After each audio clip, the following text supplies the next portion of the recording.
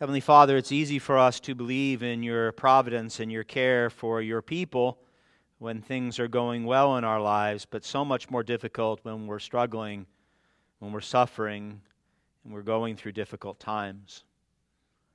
We know, Father, that you are always good. We know that you are always worthy of glory and honor and praise. I pray today, Lord, that you would press it upon our hearts and minds, this most extraordinary truth, that your providential care in great detail preside over your people. That every moment of every day, Father, you specifically guide our paths. You have destined our end to be with Christ in the eternal palace, regardless of the circumstances and the difficulties we experience here on earth. I ask, Father, that you would show us that until Christ comes again, evil, real evil, will be part of this fallen world, even part of our own lives. Show us, Father, the providential care that you have over your church, the detail that you exercise to ensure that we persevere to the end, and show us, as we will see from the passage, our responsibility to participate in your care. And then I pray, Father, you would give us a great hope, that you would show us, Lord, that regardless of how this life goes, the good and the bad, that our end is with Christ in the eternal palace. I pray you would show us that now, that we might never be discouraged, that we might never be afraid, that we might never be filled with anxiety. Show us that, Father, for your glory, I pray. Cause us right now by your Holy Spirit to understand the word that is preached. I pray, Lord, that you would cause me to faithfully preach it. If you would be pleased to change us, Father, we desire to be changed in your Spirit. And we know, Holy Spirit, that that can only come through you. So do that great work now, Father. Make us more and more into the image of Christ, who one day we will see face to face, and as your scriptures teach so clearly, we will be as he is. We long for that day, but until then, make us faithful, I pray. In Christ's holy name, amen. Amen. Welcome. So glad you're here. You like the lengthy title of that sermon, Providence. You thought, well, Pastor, couldn't you come up with anything more creative than that? The answer is absolutely not. It fits. The entire passage is dealing with the providential work, the detailed providential work of God in the Apostle Paul's life. It's something we don't talk about much. Unless things are not going well, then we drop the word providence in there to ease the pain at times. We've heard it a lot over the past week. I've heard things said about God and providence this past week that have been very disturbing and certainly unbiblical. Last week, as you know, an 18-year-old walked into an elementary school in Texas and he executed 19 children and 2 adults, systematically murdered them. The national response was one of grief and horror, and rightfully so. The stories coming out of the carnage that took place in that school are almost too much to bear, knowing that we're talking about 4th graders. Super hard to hear for all those who love children. Grief, sadness, I would say a righteous anger, all appropriate responses.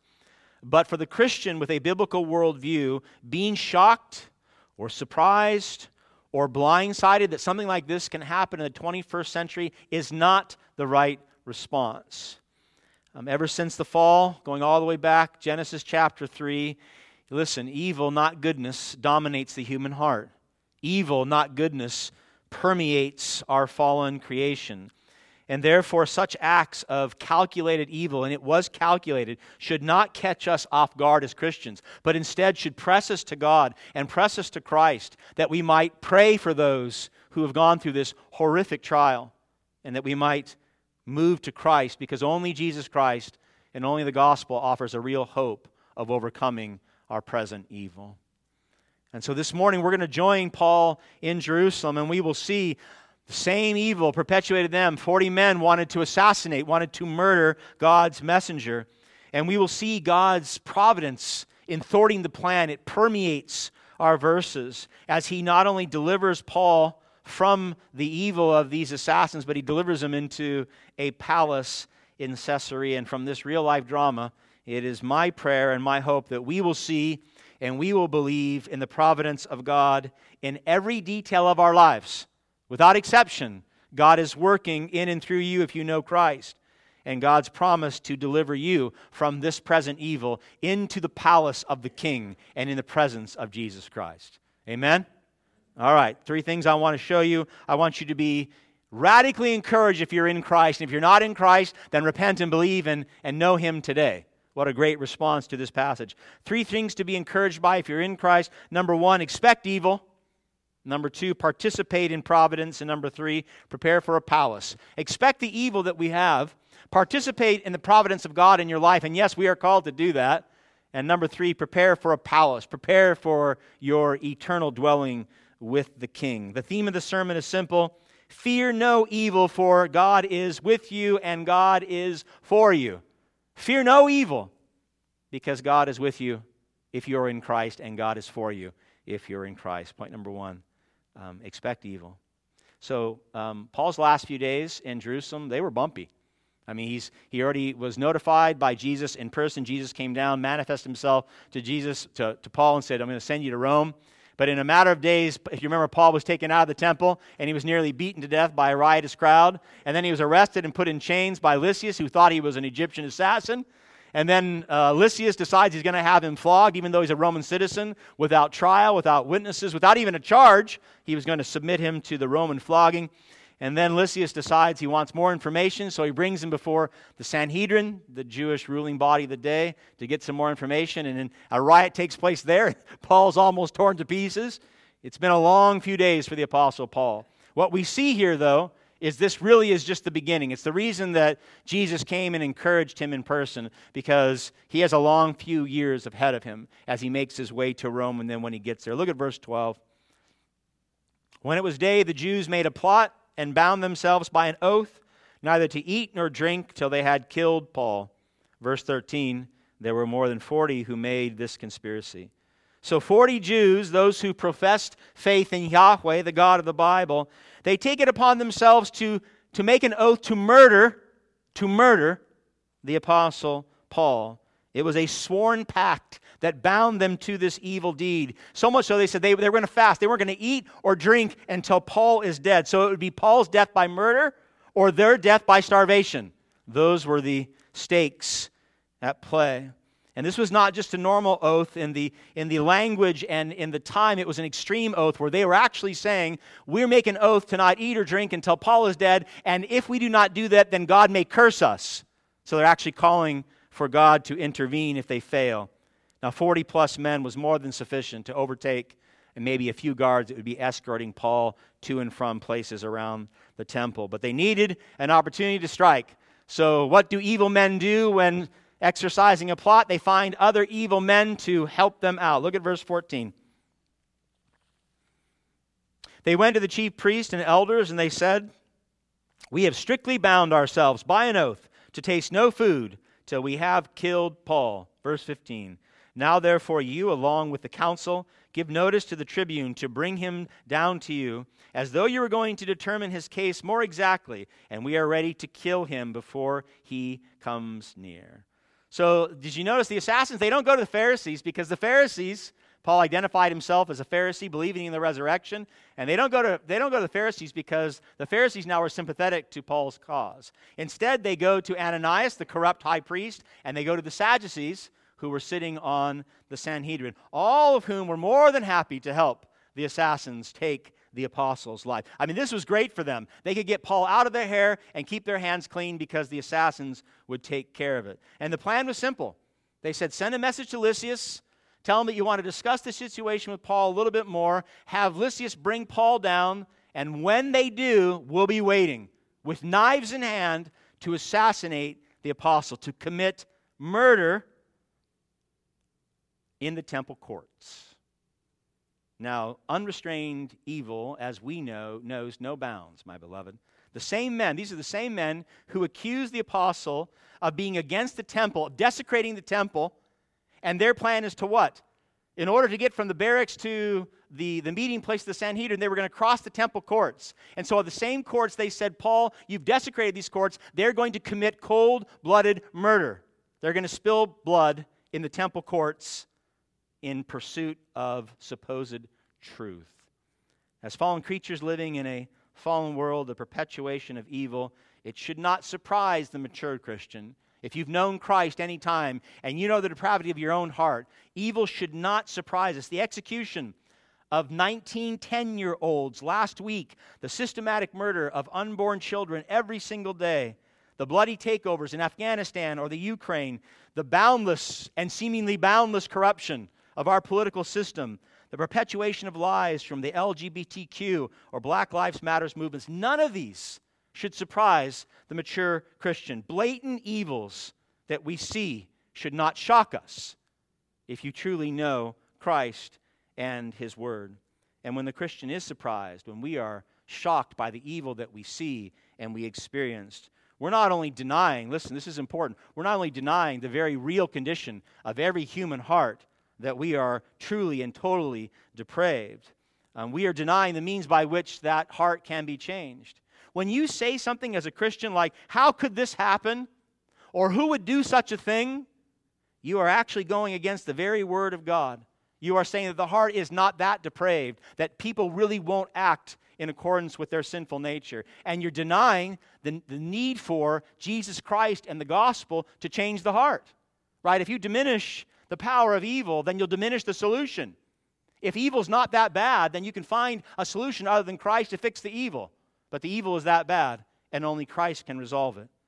The prophet Jeremiah was right when he said, Jeremiah 17:9, you know this verse, the heart is what? Deceitful above all things, and desperately sick. Who can understand it? So the law can't change the heart. Willpower cannot change the heart. Education cannot change the heart. Money cannot change the heart. Only Christ, through the power of the Holy Spirit, has the power to change a heart that is desperately wicked above all things and make it new, born again in Him. Only Christ. Now, ever since the fall, the heart of man has been inward turned, bent on itself, selfish, self-centered, self-glorifying, we do what we want to do in our own eyes, not what we think is most pleasing in the eyes of God. And as a result, real, man-made, man-perpetuated evil has been part of the human experience since Genesis chapter 3. And here's the shock of the hour. Are you ready? It will be part of our human experience until Christ comes again in glory. Those are the bookends.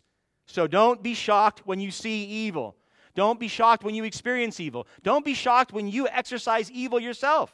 You're a sinner saved by grace, but you're still a sinner. Shock and awe is not the right response. In fact, I would argue that the only reason that we do not see multiple school shootings every single day is because of God's common grace upon fallen creation. We should be praising God that this happens so infrequently, that God, out of His infinite love and mercy, actively restrains evil in this world. If He did not, we wouldn't even be able to gather like this. We'd never make it out of our houses, let alone be able to gather in a church like this. It would be exponentially worse, my beloved, if not for God's common grace. So we shouldn't be shocked by the evil that we see. And as a Christian, you shouldn't be shocked by the evil that comes against you. Jesus said, if they hated me, what? They will hate you. If they persecuted me, they will persecute you. If you're a follower of Christ, we should expect that evil to come against us. We should expect that. Paul was a faithful follower of Jesus Christ. He faithfully proclaimed the gospel, and people hated him for it, but he wasn't ever shocked. He expected this because the world hates God. If he's going to proclaim God in Christ, then the world would hate him too. And so unlike many Western Christians today who believe, and I hope this is not you, if it is, seek forgiveness, we believe that we deserve a life free of evil, free of suffering, free of hardship, because we're in Christ. Things should always go our way. No pain, no suffering, certainly no school shootings, at least not with my children, because God promises me that. Not true. The apostle understood the evil in every human heart, and he understood that evil finds its origin in rebellion against God. So if evil in the human heart starts in its rebellion against God, and you are pursuing God and you are declaring Christ, then guess what? That evil will come against you too, because you're standing for the very God that the heart hates most. And therefore, Paul expected evil, real, painful, conspiratorial evil, men wanting him dead, even though he had committed no crime. So the question for you, my beloved, before we go to the next point, do you see the real evil in this world, in the hearts of man, and even in yourself? If you're a follower of Jesus Christ, are you faithfully engaging the lost? Does the world know that you're a Christian? And if so, are you experiencing that persecution? Do you expect it? Are you not shocked by it? Outside the church and inside the church. This is not a safe haven. Pursue Christ fervently, and you're going to get persecuted even inside the walls of a church. Or are you caught off guard a lot? Are you, as a Christian, in a perpetual state of, how could that happen? Why would they do that? I'm such a nice person.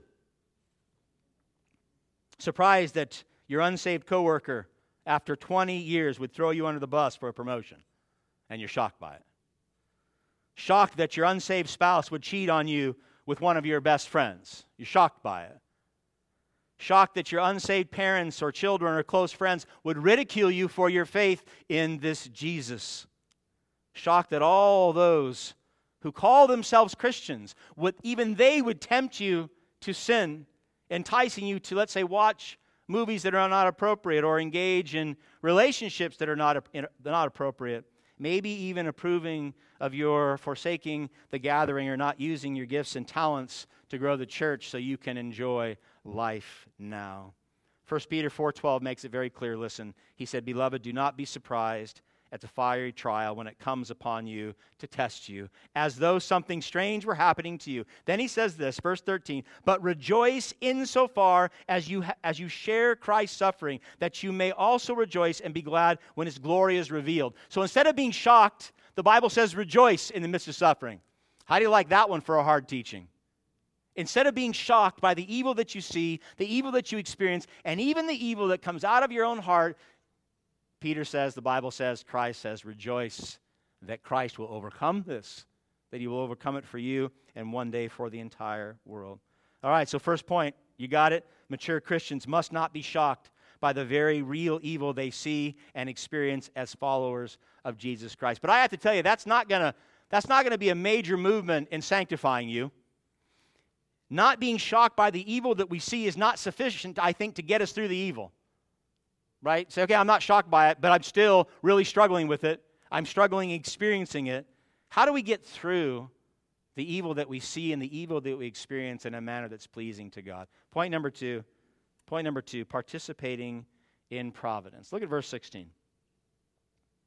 Again, this is a providence-saturated passage.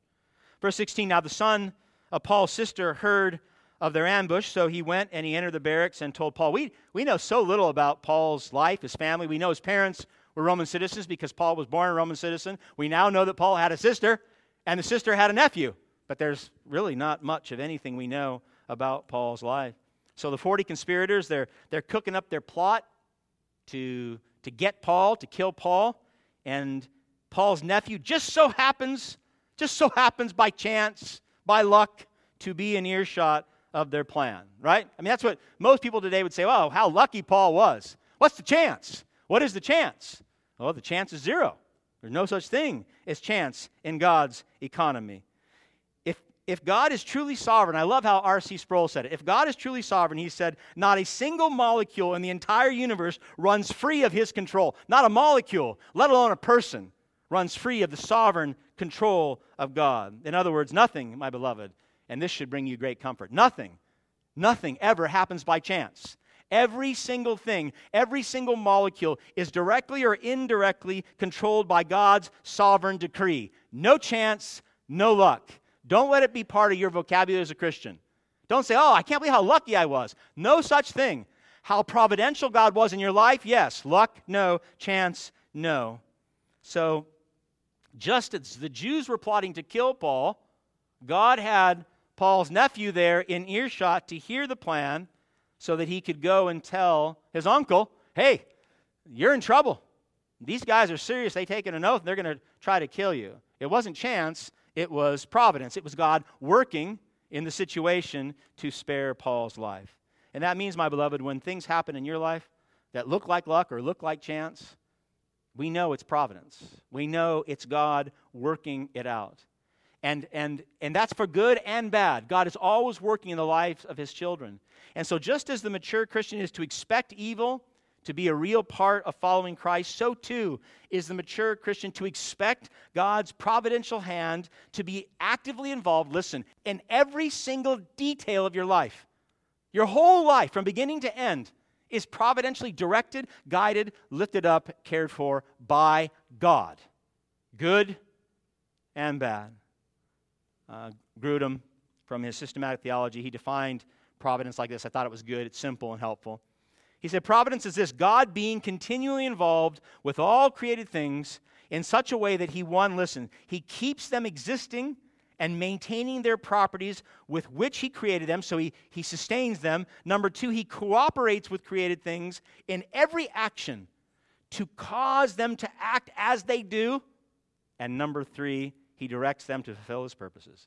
So in short, in Christ, this pertains to all creation, but in Christ, God preserves your life. God works concurrently with you to direct your life, and by his power, God will accomplish his purpose for your life. Your end will be determined by God. That means not a single thing in your life, not one thing is left to chance. Do you believe that? Not one single thing. The smallest thing in your life, the largest decision you ever made, not one thing in your life left to chance, all in the context of providence. That's a tough statement. That is, that every single thing, Proverbs 16:9, the heart of man plans his way, finish it with me, but the Lord establishes his steps. It's God's doing. It's God's doing. What great comfort, I believe, this should bring for the Christian who feels at times that life is out of control. I mean, there are times, my beloved, unless you're very different from me, where it feels like things are out of control, like you just can't seem to get a hold on life. There are times when we feel like we've been dealt a bad hand, maybe even angry with God that he would do and allow things to happen to you that have happened to you. Or maybe you've gone so far as to think that God's forgotten about you and he no longer cares about you. Not true in any capacity. Just the opposite. His providential caring hand is always upon you in Christ. Look at verse 17. Paul called one of the centurions and he said, "Take this young man to the tribune, for he has something to tell them." So as a Roman citizen, Paul he had a guard at his disposal. Remember, he wasn't arrested. He's being held to get more information, but he's not a prisoner. He's not in chains, and so he calls the centurion. He has the right to communicate that. Verse 18, so he, the centurion, took the nephew and brought him to the tribune and said, "Paul, the prisoner, called me and asked me to bring this young man to you, as he has something to say to you." So Lysias probably thinks Paul's going to finally tell me what this is all about. Why the riot? Why the persecution? Why were the Sanhedrin? Why are they so mad at you? He thinks he's going to get some information, but instead he gets a warning. Look at verse 19. The tribune took him by the hand, so he takes the nephew aside, and going aside asked him privately, "What is it that you have to tell me?" And so Paul's nephew shares the conspirators' assassination plan. And then he says to Lysias in verse 21, he says, "Do not be persuaded by them." Don't listen to what they say. Don't be sucked into this assassination plot. Verse 22, so the tribune dismissed the young man, charging him, "Tell no one that you have informed me of these things." He obviously wants to protect Paul's nephew's life because he found out he'd be in danger. And he also wants to make counter plans. He wants to figure a way to get Paul out of this situation. So the placement of Paul's nephew, listen, the intervention of Paul's nephew in saving his uncle. It was a big deal to go to Paul and then go to Lysias as a Jew. The centurion's willingness to go to Lysias, even Lysias' plan, receiving the nephew, hearing the plan, and having a counter plan, all of this, without exception, was God's providence. Every single detail, God is moving to his purposed end. Not only to protect Paul and get Paul to Rome, because that's what God had decreed to do, but I believe to reveal the intricate watch care God has over every single son and daughter of his. Right now, you read this and you think, well, that was Paul. I mean, God is working through Paul's life. He's the missionary to the Gentiles. He's got to get to Rome. Certainly, God has to orchestrate that to make sure that happens, or it may not happen. True. But what about you? Are you so insignificant in God's economy? Not an apostle of the Gentiles, that God does not have that detailed providential care and work in your life? Of course not. You absolutely, 100%, as a son or daughter of God, being united to Christ, God is that detailed, that intricate in moving and caring for you and directing your life to its purpose. And do you believe that? Do you believe that? Because if you do, you may live very differently than being filled with anxiety and fear and trepidation. Intricate detail. Each party, the assassins, Paul's nephew, the centurion, Lysias, they're each doing in those moments, listen very carefully because I want to touch on this. In those moments, they're doing exactly what they wanted to do, what they chose to do freely, and God, at the exact same time, is concurrently directing their desires to accomplish his end for Paul. Did you get that? So they're doing what they want to do, and God is simultaneously, at the exact same moment, he is directing their desires to do what he wants them to do. This doctrine is called the doctrine of concurrence. We've taught to it before here. It's a little hard. You think, God, that means God is sovereign and I'm a free agent. Yes. That means I'm making choices and God is using those choices to accomplish his will. Yes. One author put it like this. I think it's simple and it was helpful for me. The doctrine of concurrence is the reality that God and human beings both act at the same time so that the Lord's plan is fulfilled and our choices are really and truly our own choices. God's plan is fulfilled, and you are truly choosing what you desire to choose. If you want an example, there's no better than the Old Testament. We know Joseph sold into slavery. He said to his brothers upon their reconciliation, what you meant for evil, intended evil, God meant for good. Right? The doctrine of concurrence played out in that storyline. So it was God, listen, it was God who providentially intervened to thwart the plan of the assassins. He was doing that, and Paul's actions were not independent of God's providence. You with me? God providentially intervened to thwart the will of the assassins, and Paul actively engaged in the providence of God. So, providence is not, listen, saints, because this is a Western misnomer. Providence is not let go and let God. There is no such thing in the Bible as let go and let God. Remember that years ago that song came out? Who was that? I don't remember that Christian singer, but she said, Jesus, take the wheel. Well, that's bad. You better hold on the wheel as you're driving the car. Let go, let God, or sit back, relax, and see what happens. These are not definitions of biblical providence. God's providence, specifically now his care and governance over his people, takes place concurrently with our choices and our decisions. So we are actively engaged in the providence of God. And that means, Christian, you are expected and you are equipped by God to make God-honoring, God-glorifying decisions every day so that you will walk in his providential care. So let's take Paul, for example. He knows he's supposed to go to Rome. Now, he knows that Jesus actually shows up in person to tell him, I'm sending you to Rome. He knows that if he's assassinated the next day, well, he's not going to Rome, he's going to go to heaven. Right? So he knows all this. The revealed will of God had been made known to him. So once his nephew tells him about the assassination plot, he doesn't sit back in his cell and say, well, you know what? My Lord appeared to me. I'm going to Rome. Let's see this whole thing unravel. I'm just going to sit here, and I'm going to relax, and I'm going to let the Holy Spirit do. That's what we say today, right? Let the Holy Spirit do what the Holy Spirit's going to do. The Holy Spirit has an expectation that you're going to do what is right and honoring to God. And what was right and honoring to God in this situation was for Paul to tell his nephew, go tell Lysias so I don't die tomorrow. Right? You say, well, what kind of faith is that? Well, that's complete faith. Right? Walking in wisdom, making wise choices in accordance with God's will is walking in faith. And so as a faithful servant of God, Paul did everything to exercise, to walk in, to see God's will done. Not to accomplish the will of God.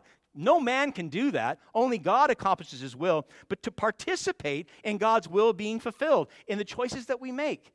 Now, this may sound a little complicated, but it's not. It means that God is providential over your life, and in his providence, he expects you to live as a Christian, according to his word, as a kingdom citizen.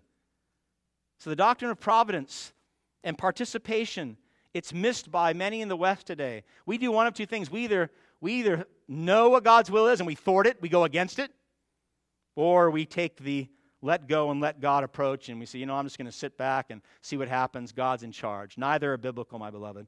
The prophet Jonah attempted the first, did he not? He was called by God to go to Nineveh and proclaim a message of repentance and faith. And Jonah thought, I have another plan. I don't want to do that. Jonah hated the Ninevites. And so he boards a ship. You know the story. He's thrown over the ship. He's swallowed by a large fish. And in the end, that fish does what? That fish regurgitates him, spits him out on the shores of Nineveh so he can go and do what God called him to do in the first place.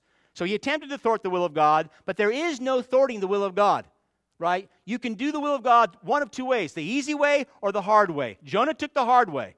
You don't want to spend 3 days in the belly of a fish. Jesus came along, and I think he defines our cultural moment a little bit better. We definitely work against the will of God, but I think we also, in the context of the evangelical church, we think that we're supposed to just sit around and watch things happen.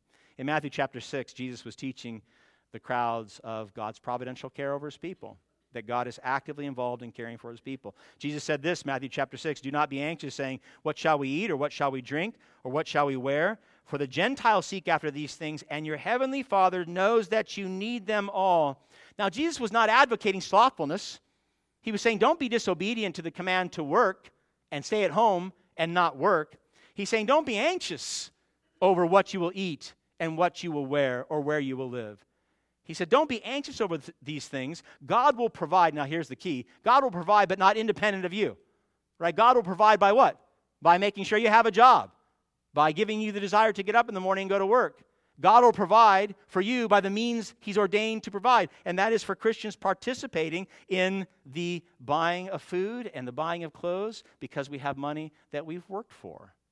And so this constant interaction. Jesus says at the end of Matthew 6, he said, instead of being anxious, instead of being worried, he said, seek first the kingdom of God and his righteousness, and all these things will be added to you. He said, live as a kingdom citizen. Do what you're called to do, and God's care will be upon you. So not foolishly striving to thwart the will of God like Jonah, and not sitting back as a bystander saying, let go and let God, but being like Paul, listen, in all situations, at all times, striving to make the decisions that are most honoring to him. Right? You say, I want to live and participate and walk in the providence of God. Then every moment of every day strive to make every decision that is most glorifying. Not just glorifying, but most glorifying to him. The big decisions, the small decisions, we are as Christians what? Whether we eat or drink, we are to what? Do all things to the glory of God. Every single thing in your life. And that makes sense. If God's actively involved in intricate detail in your life, then every single detail in your life matters, and you should try to make choices that are most pleasing to him. Now, I don't know about you, that's hard. That's hard for me. I think every single choice I make, I should strive to be the most honoring, to strive to be in God's will according to God's providential plan for me. And that means, my beloved, my brother mentioned this week, and it was so perfect with the sermon. It means not just doing your normal routine, week after week, month after month, year after year. Right? We are habitual creatures, and we get into these grooves, and we stay that. But if you move through your days or your weeks, and you're not thinking, is this most pleasing to God? Does God want me to do this today?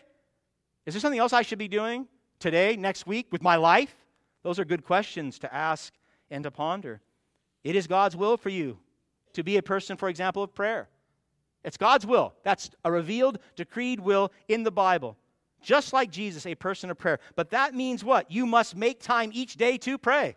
How do you participate in God's providential will for your life to be a person of prayer? Well, you got to pray. You can't say, wait, Lord, just move me, and when I pray, I know it'll be. No, sit down and pray.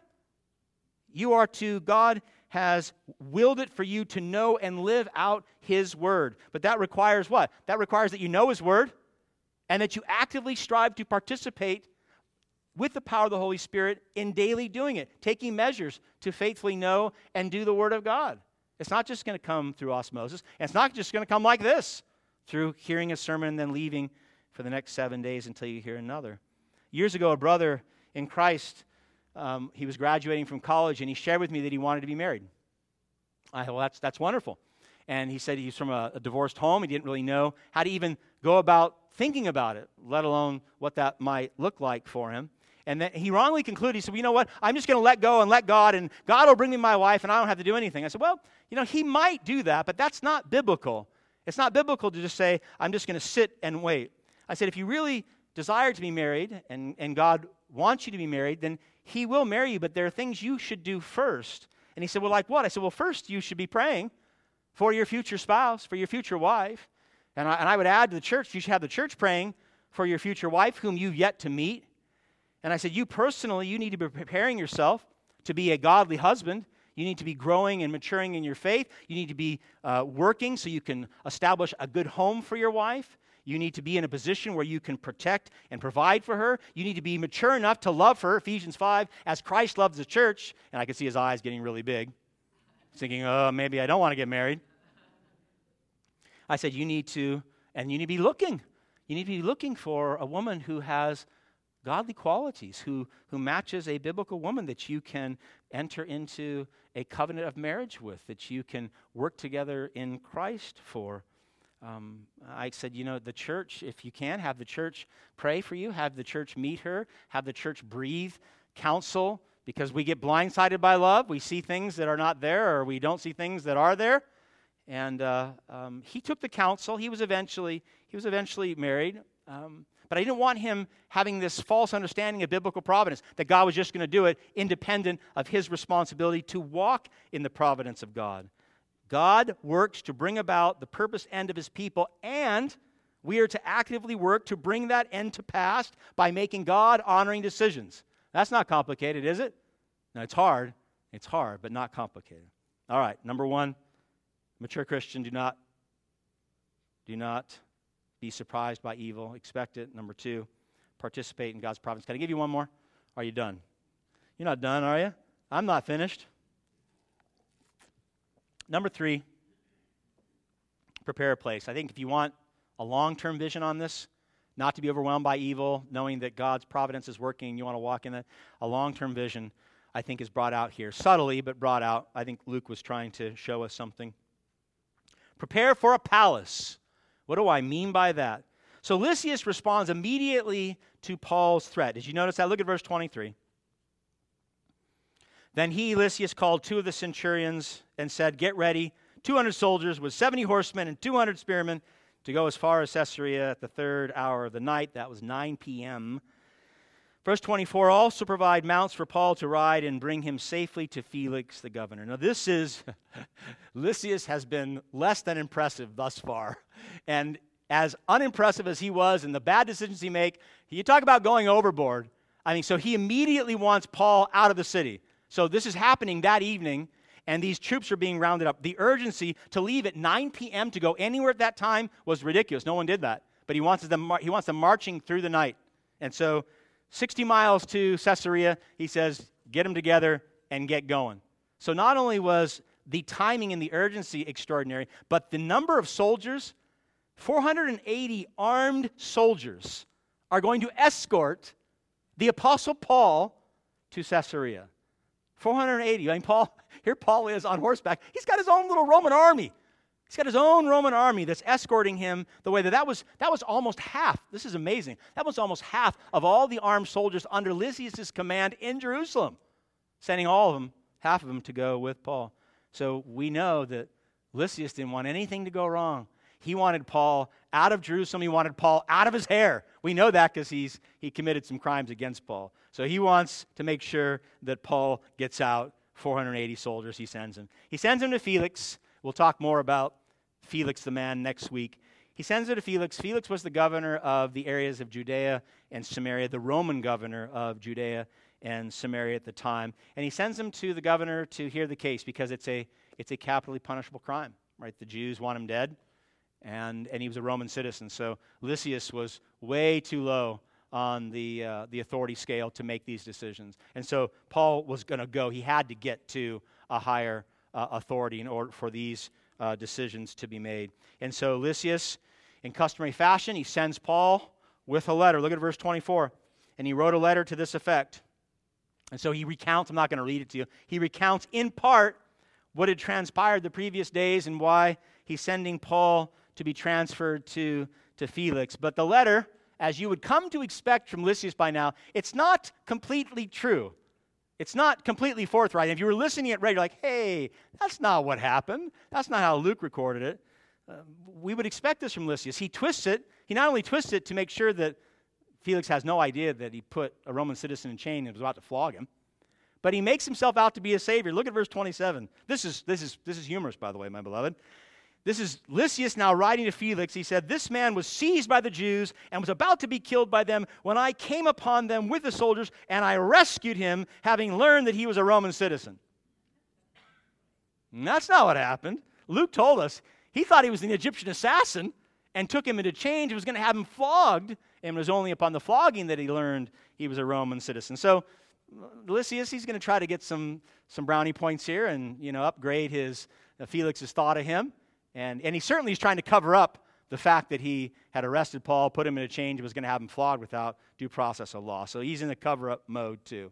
All right, and then he informs Felix about the attempts to gather information before the Sanhedrin, and he does say, and we'll give Lysias this credit. He said, I don't believe he's worthy of imprisonment or death. That's what the Jews are saying. Lysias throws in his 2 cents. Look at verse 29. He said, I found that he was being accused about questions of their law, being charged with nothing deserving death or imprisonment. And then he tells Felix, I'm going to send the accusers your way. They're coming also, and they're going to give their case so you can adjudicate it. Verse 30.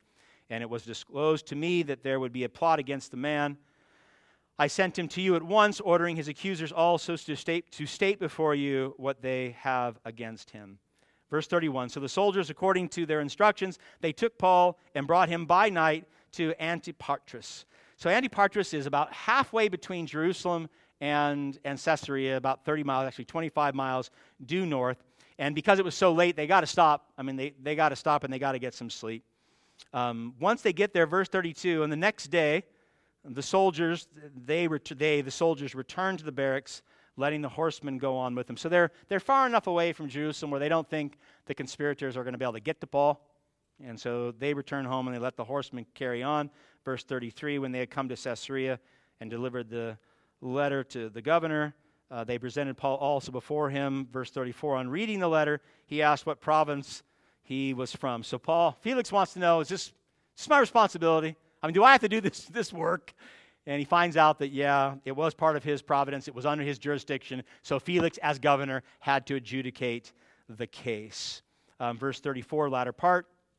And when he learned that he was from Cilicia, which was under Felix's jurisdiction, he said, I will give you a hearing when your accusers arrive.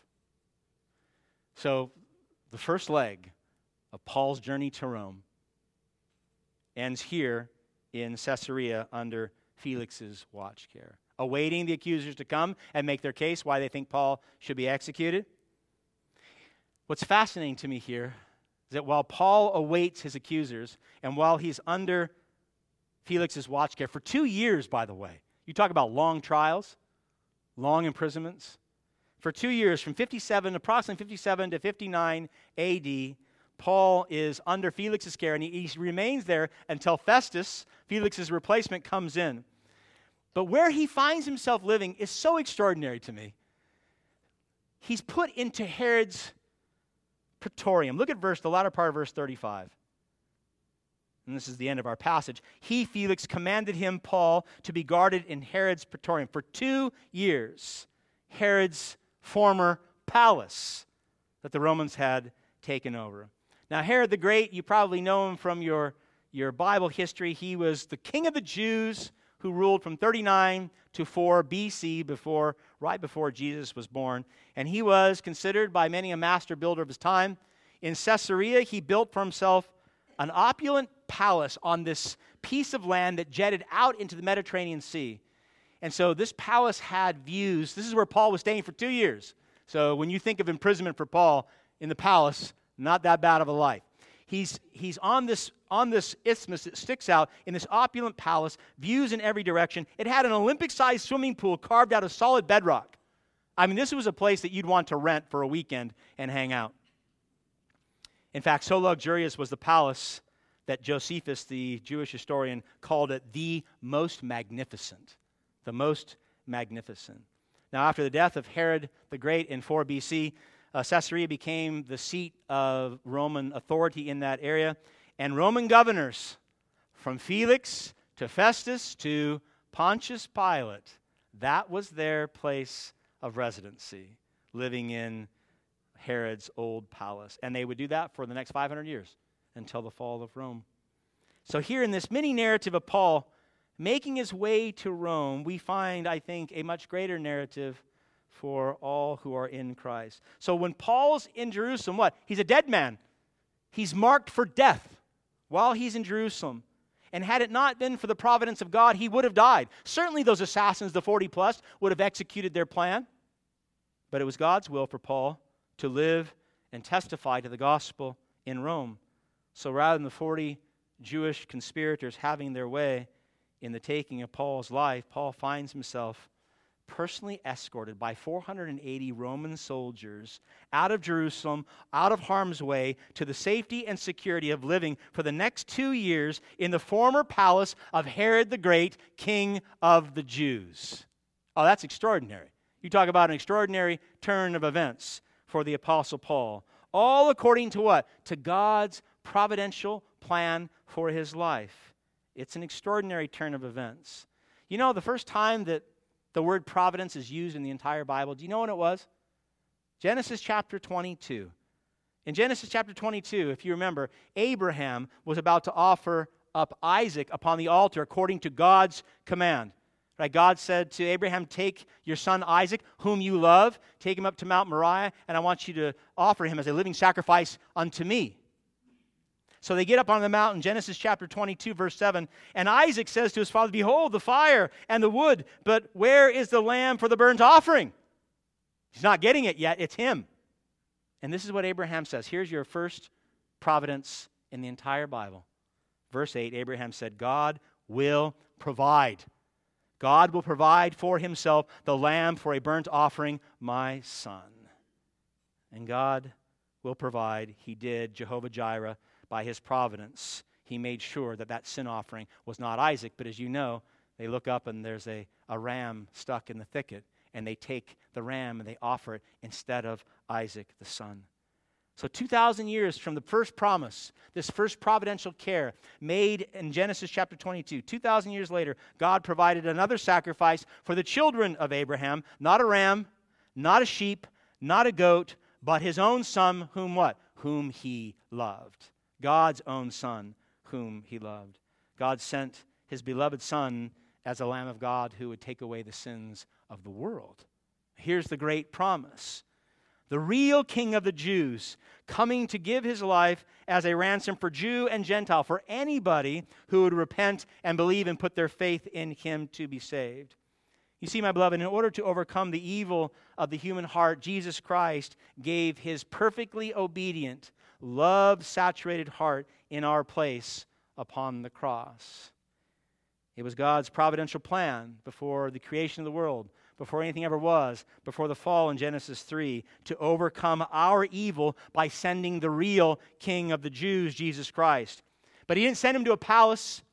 He didn't send him to Caesarea to enjoy his days with this 360-degree view of the Mediterranean Sea. No, he didn't send him to a palace. He sent him to a cross, because that's where we belonged. That's where we belonged as a result of our sin. And he did this so that all who repent of their sins and turn and put their faith in the true King of the Jews could be saved, could overcome the evil of their own hearts, and by God's providence be what? Be born again. Be born again. Given new hearts and new desires, godly desires to live and to love as sons and daughters.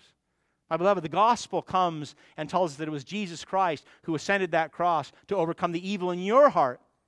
Right, so when we hear Jeremiah tell us that the heart is deceitfully wicked above all else, who can understand it? That's you first. You say, that's me.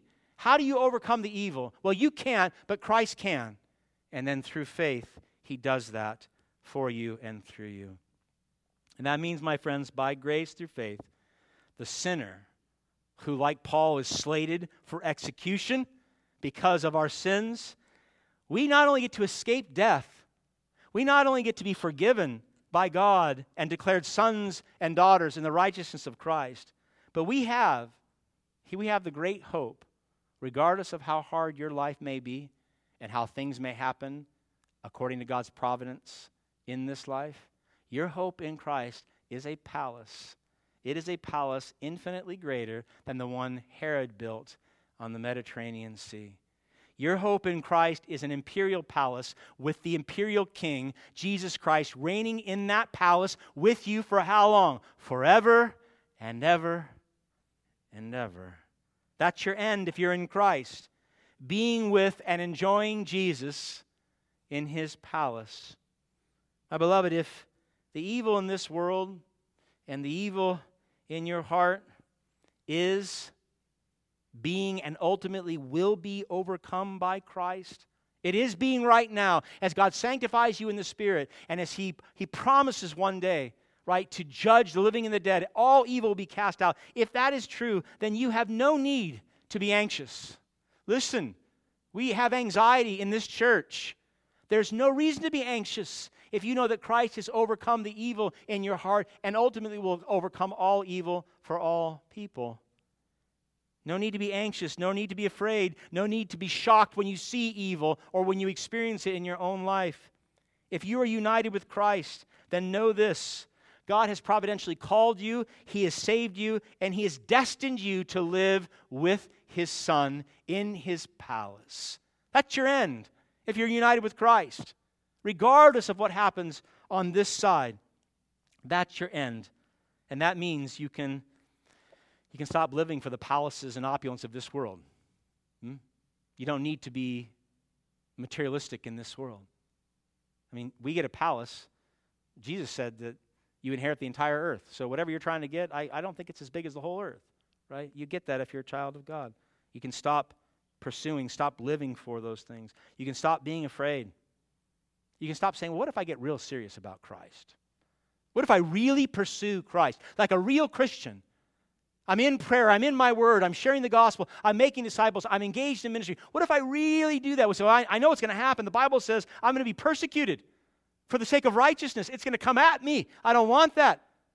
Well, if you know that this is your end and that evil has been overcome for you already by Christ, then you don't have to be afraid. You can be the Christian that God has called and equipped you to be. And my beloved, I think that there's so much more in each of us, is there not?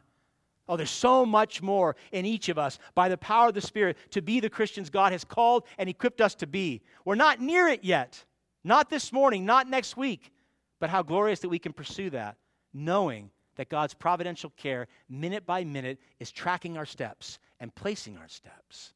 You can be bold. You can be brave. You can pursue holiness. You can forsake the things of this world because God is with you and God is for you. It means, my friends, that your life can be defined by a Christ-like love and a Christ-like sacrifice, regardless of the cost. Because God's plan for you, it's perfect. It's a perfect plan. Even when things don't seem perfect to you, it's God's perfect plan for you. And that means pursuing Christ and living as He wants you to live, even if it brings persecution, is good. Because God's plan is good. Because God is what? We had a chance to sing. He's always good. He's always good. You can rest assured that God is watching over and directing your every step. No matter what happens on this side of heaven, nothing can separate you from the love of God which you have in Christ. Nothing can overturn your eternal destiny, your dwelling place with Jesus in His palace forever and ever. And so Paul was right. As you heard Kirk read, and we pray, Paul was right when he said, in all things, God works for the good of those who love Him and have been called according to His purpose. Romans 8:28. All things, my beloved, God works for your good and His glory. Even the things you can't understand, most of the times the things you can't understand, for your good and His glory. Paul believed this, and it resulted in him living a bold life in faith. Question for you, do you believe it, and will you live like that? Do you believe it, and will you live like that? Amen? Let's pray.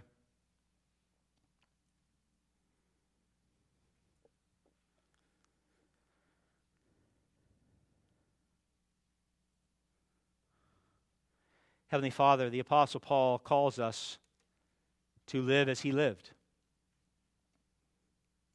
Not bringing glory to himself, but because he was living by the power of the Spirit as Christ lived.